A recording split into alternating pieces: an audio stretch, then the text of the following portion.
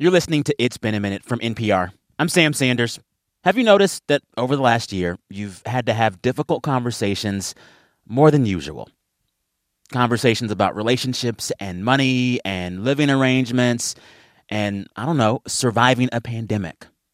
I know I have. And what I've noticed with those conversations is that no one ever really taught me how to have them. I never got a difficult conversation playbook growing up. Well, my guest on the show today, she has written that playbook. When you start a hard conversation, you will want to be able to say why you'd like to talk. That is Anna Sale. She hosts the WNYC podcast Death, Sex, and Money, a podcast all about difficult conversations. She is here this episode to talk about her newest book, which is called Let's Talk About Hard Things. When you initiate, start by asking if it's a good time to talk and explain why you want to have this particular conversation. That is Anna reading from her book, which is full of practical tips for hard conversations.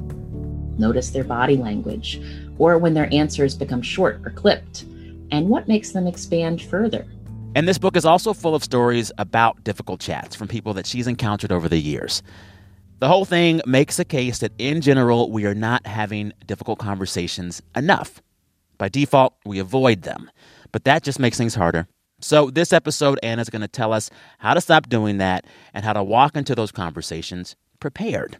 And I will tell you a little bit about how I quite often get these conversations wrong myself. But I'm learning. I'm getting better. I promise. All right, let's get to it. Here's Anna Sale. Enjoy. So many times when we are gearing up for conversations that we think are going to be difficult, we are strategizing about how to win. Yes. And not thinking about how to be empathetic. And so I've been this dude so many times in my life where I prepare for a difficult conversation by writing down my talking points and the points I need to make to win. Yeah. And then I have my script rehearsed to make sure I play chess the right way in this chat. And that is entirely the opposite ethos and spirit of just listening. And I think what you're asking for and what I'm trying to be better about right now in my life is not making all of these relationships and conversations transactional, but making them empathetic to the best that I can. Yeah, it's like instead of, I have the same tendency, Sam. I really like to think that I'm going to finally win, all caps, a conversation. Yeah. I don't think I've ever actually had a conversation that I win, but I still try every time. But yeah, when you're like, no, my objective here is to understand, is not to win this battle. Yes. Like that changes the way you participate. Because also, like, think about how it feels when you can feel someone talking to you in a way where they're trying to win. Yeah. That stinks. Yeah. It just ain't right. It's not right. Yes. How long do you think it took for you personally to get to the place where you could offer that kind of advice on a difficult conversation? I worked on this book for 4 years, almost for 4 complete years. And I think it took me about 4 years to kind of confirm for myself that what I am saying here is worthy of being on a book page. Because I think, I started writing this book because I thought, people ask me from hearing the show, they ask me like, how do you do what you do? How do you get people to open up? And I would sort of kind of say what I thought I did, but I had never really paused and reflected on it. I'd never put it to words. It's so much, for me, interviewing has long been based in intuition and, almost improv. You're like responding in the moment to what you're hearing. And so the practice of saying like, what is this that I'm doing?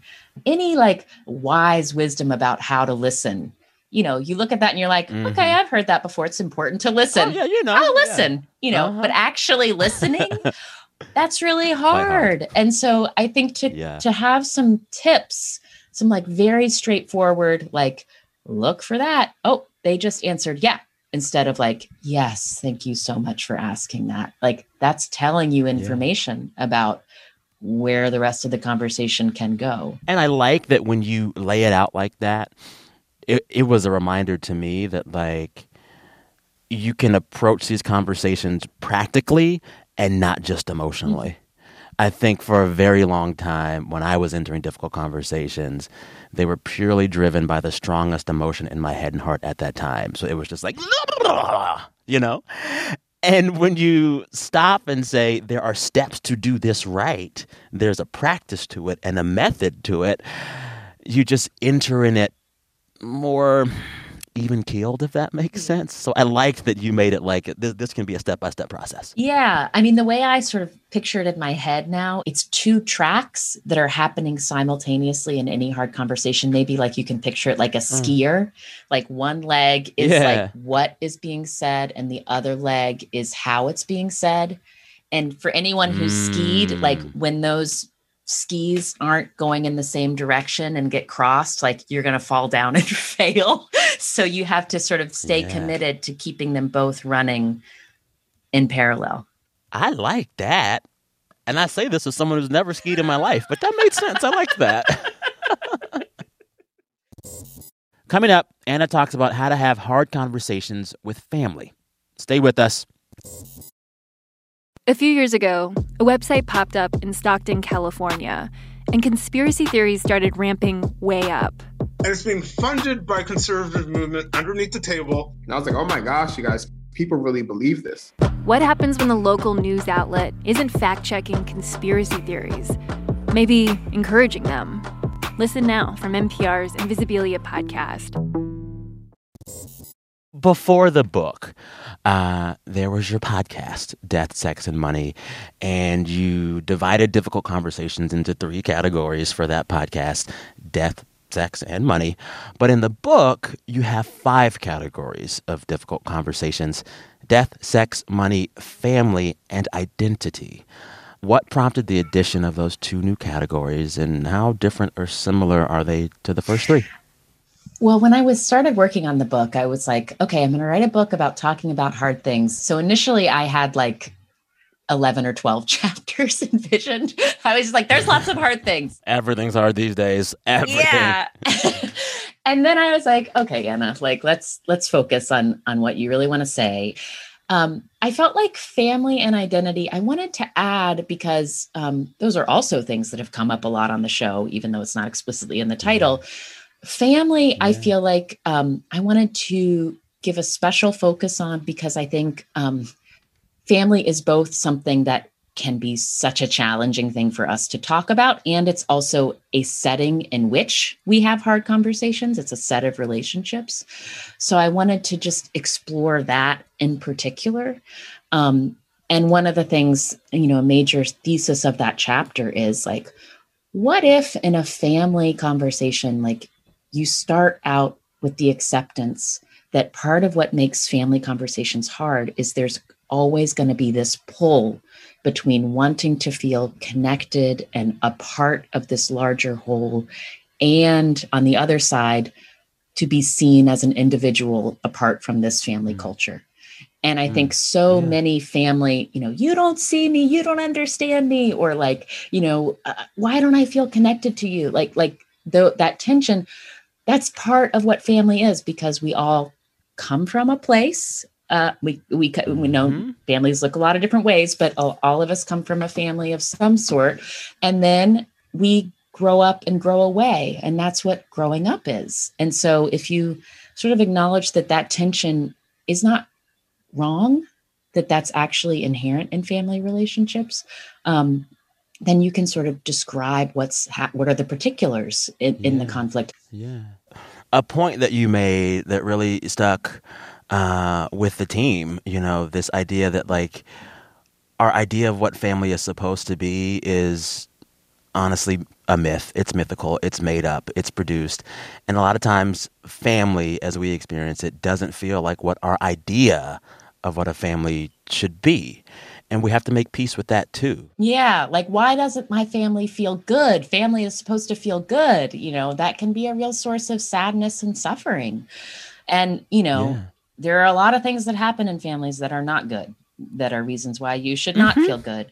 The person that I talk about in the book, in that chapter, is a woman who grew up with a mother who has pretty debilitating mental illness and has paranoid delusions and has been for the woman I talked to's life, she's had to take care of her mother. And she had to accept my mother is never going to be the kind of mother that I want her to be, that I've been trying to talk her into being, talking her out of her illness.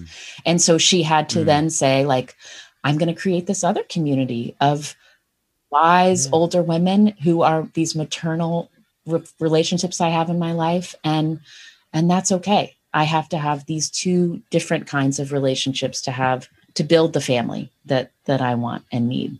Yeah. Early in the book, you introduced this idea that I've really been thinking about since I read it in the book. In our modern world, we have to rely more on conversation and communication and difficult conversations because you write, quote, we used to have institutions, rituals, and conventions that led us through the uncomfortable patches of life. So we were less reliant on individual communication skills. Explain what you mean and give me an example. Yeah, I mean, certainly there are rituals, conventions, and institutions still in America, but we are living in a time where our trust in institutions is on the decline, whether you're looking at religious institutions, whether you're looking at media, and our economy has changed such that things that used to be kind of like taken care of in structures, you know, if you look at the example of like pensions versus a like 401k, you know, it used to be your company took care of you. And now it's like, here's this account that we're giving you that you're in charge of, you know? Oh, yeah. It's insane. My father, who was old, when he retired, he had two pensions, two healthy pensions, and they were just there. And then when he died, my mother got them. Yeah. And it's like, oh, my God, I check my 401k every few months, and I'm just sad. It's a different world. Yeah. Well, I think that's really, it speaks to like who's in charge, right? Like it used to be that we had sort of these bigger structures more that we could lean on to be like, okay, that's taken care of for my retirement. And now you, Sam, over drinks with your coworker have to be like, how did you do that thing for your 401k? Yeah. So it's like, whether it's good or bad that some of these like institutions and rituals are less sort of pervasive in our life. In a lot of ways, it's created more freedom for us to like build our lives in the ways we want. But along with that has come the reality that like you are more on your own. And if you're more on your own, you've got to be the one having the conversations with your friends, with your coworkers, with your family members, and certainly this was happening before the pandemic, but like then the pandemic happened. And then what did you do when someone you loved died? How did you connect to the people who also loved that person? You had to do it with words, Yeah. And that requires a commitment to learning how to be more skillful with those words. Exactly. Well, and like you've mentioned this in a few interviews, like even the idea of like the wedding, it's changed, and it's more on us to figure it out. It used to be you were in this denomination, the church did the wedding this way, the preacher did it, he or she had the script, and that was it. And now, when you officiate a wedding, you got to go on a scavenger hunt. Oh. How do I do it? How should I do this speech? You've done this, right? Yes. And it's so funny because whenever I've been asked by friends, will you marry us first? You're like, wow, what an awesome honor. And then I start preparing the ceremony and I'm like, holy moly, this is a lot of work. How do I do this? Yeah. Where do I start? And then you're Googling like, what is a run of show for a wedding? Like that is so weird. And I'm like, am I qualified for this? But it used to be more that you called up whoever the religious leader was in your life and said like, we're getting married on April 15th. Do the service. And they're like, okay. Can you do it? And it was their job to do it. And they just knew how to do it. Exactly. Later, Anna on money and how to end a hard conversation. I've heard you say in other interviews about the book that the money chapter was the hardest chapter to write. Why? Oh, because it's like basically the charge of that chapter is like everything from how should you argue about like whether to buy a piece of furniture with your partner all the way up to like, should we live in a capitalist or communist society? You know, like it's so small and micro and intimate and also so large. And that's what makes money hard. You're not just talking about what do I have in my bank account right now? You're also talking about, how did it get there? You know, what is it about me and my history and about why it's not more and why I have more than others? And how do I feel about that? And so you're navigating around all this stuff. And also, again, that question of like, am I honorable or not honorable? You know, that comes up a lot with money. So you have to sort of recognize in money conversations that all of these things are happening at the same time. And one point I just wanted to make early on in that chapter is like, I reject the binary of like, money is the result of your set of personal choices or a result of structures and history. Like it is both. Like all of us make choices about money and all of us, you know, have what we have and don't have what we have because of facts that we had no control over. And if you can just be honest about that in your personal story, starting with yourself and then trying to allow that out a little bit when you're talking to people about money, it's just less pretending. It's more honest. Yes. One of the themes that you bring up in the money chapter is this idea of radical acceptance. And I got to say, I've heard about the idea of radical acceptance, but I've never heard it applied to money conversations because I think so much of the mythology around money in this country is just like, if you just believe you can achieve, and to apply radical acceptance to money, that's a different conversation. What led you to have that idea of radical acceptance in the chapter about money? It wasn't my idea. It was something a woman told me who I interviewed. She is so good at talking about this. Her name is Danielle Munoz. And when she talks about radical acceptance, it is often with students who are living in this very expensive rental market, trying to figure out how to pay for school, a lot of first generation college students, and they're struggling. You know, she told me, my office is supposed to deal with students who are in crisis for lots of reasons. I will tell you, it's all rent related right now, you know? So she's had to learn how to say, what to say to a student who's having trouble making the numbers work because she can't fix it. She can't fix it. So the first thing she says is, I'm so glad you're here. This is a systems issue. This is not something that you have done wrong. And then she will say, when she brought up radical acceptance, the way she uses it is this idea of like, we do not like these facts, but these are the facts. And come on. So if that is true, you know, she compared it to like when your tire blows out. Like you can be so frustrated and mad that your tire blew out that you're just like, I'm getting out of my car and walking away from it.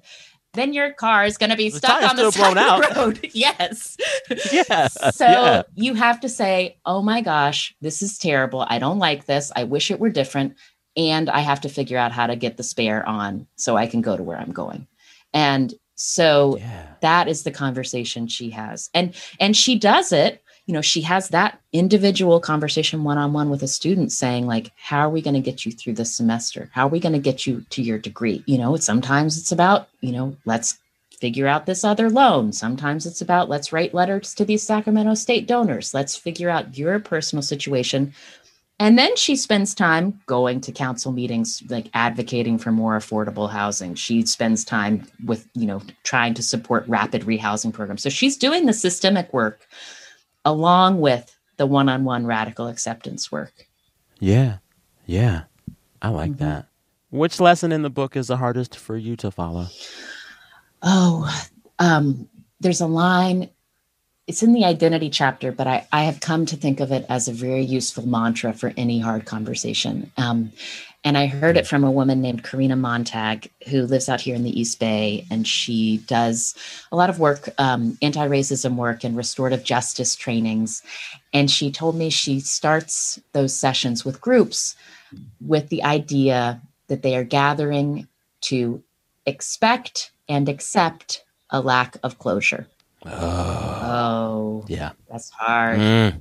Gives me chills just hearing you say it. Oh my God. We want to fix, you know? We want to be like And I'm going to have this hard conversation. I want the hard thing to be over when I finish this conversation. Mm-hmm. And that's not actually how hard things work in our lives. Like the example of death and grief, you are not going to be able to make someone who is deep in grief feel better about their loss. You're not going to be able to fix that loss. But what you can do is try to use words to be alongside them in that grief, to, be alongside them in a way that you can lift that feeling of isolation and stigma. Like that is what we can do with hard things in each other's lives. We cannot fix them, but we can be alongside them. You write this sentence in the book and say that it's a sentence that we might need to be better at accepting and at incorporating into difficult conversations. And that sentence is, what I want has changed. It's so simple and it's so beautiful, but it's a thing a lot of us are afraid to say. How do you think we should take that sentence into our work around hard conversations? And why do you think it's so hard for us to do it? Oh, that sentence contains so much. If you feel that, you need to say that to someone. But what that sentence contains is also the affirmation that you get to change. Yeah. If you hear that from someone, that is not something that is easy to hear, perhaps. Because it sometimes sounds like rejection. Yeah. If you are having a conversation where someone is telling you, I don't want what you want, you have to figure out how to hear that. What I want has changed. I learned it from a woman named Ellen Allen, who was in a marriage with a man and realized that was not who she was. And she left that marriage, and she's now married to a woman who she is madly in love with. And that is where she feels the most whole and where she's supposed to be.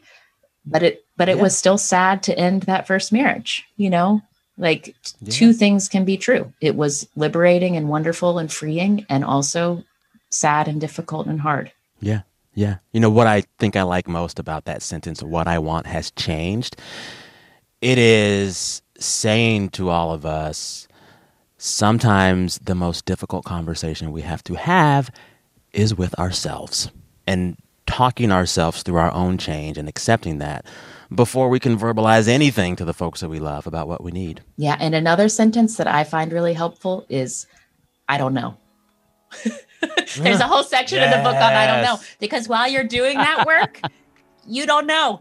Yes. You're working it out. I'll tell you one thing I do know. I enjoyed this book, and I enjoyed this chat, and I'm grateful for the goodness that you put out into the world. Sam Sanders, it's such a privilege and honor to talk with you about this in particular. You are also good at talking about hard things. So thanks for having me on. Thanks again to Anna Sale. Her new book is called Let's Talk About Hard Things. It is out right now. And her podcast is called Death, Sex, and Money. All right, listeners, don't forget this Friday we are back with another episode. And for that, we want to hear from you sharing the best thing that happened to you all week. To do that, just record yourself and email the file to me at samsanders@npr.org. This episode was produced by Liam McBain. It was edited by Christina Calla and Jordana Hochman. We had engineering help from Patrick Murray, and our director of programming is Steve Nelson. Our big boss is NPR's Senior VP of Programming, Anya Grundman. All right, listeners, till Friday, thank you for listening. I'm Sam Sanders, and we'll talk soon.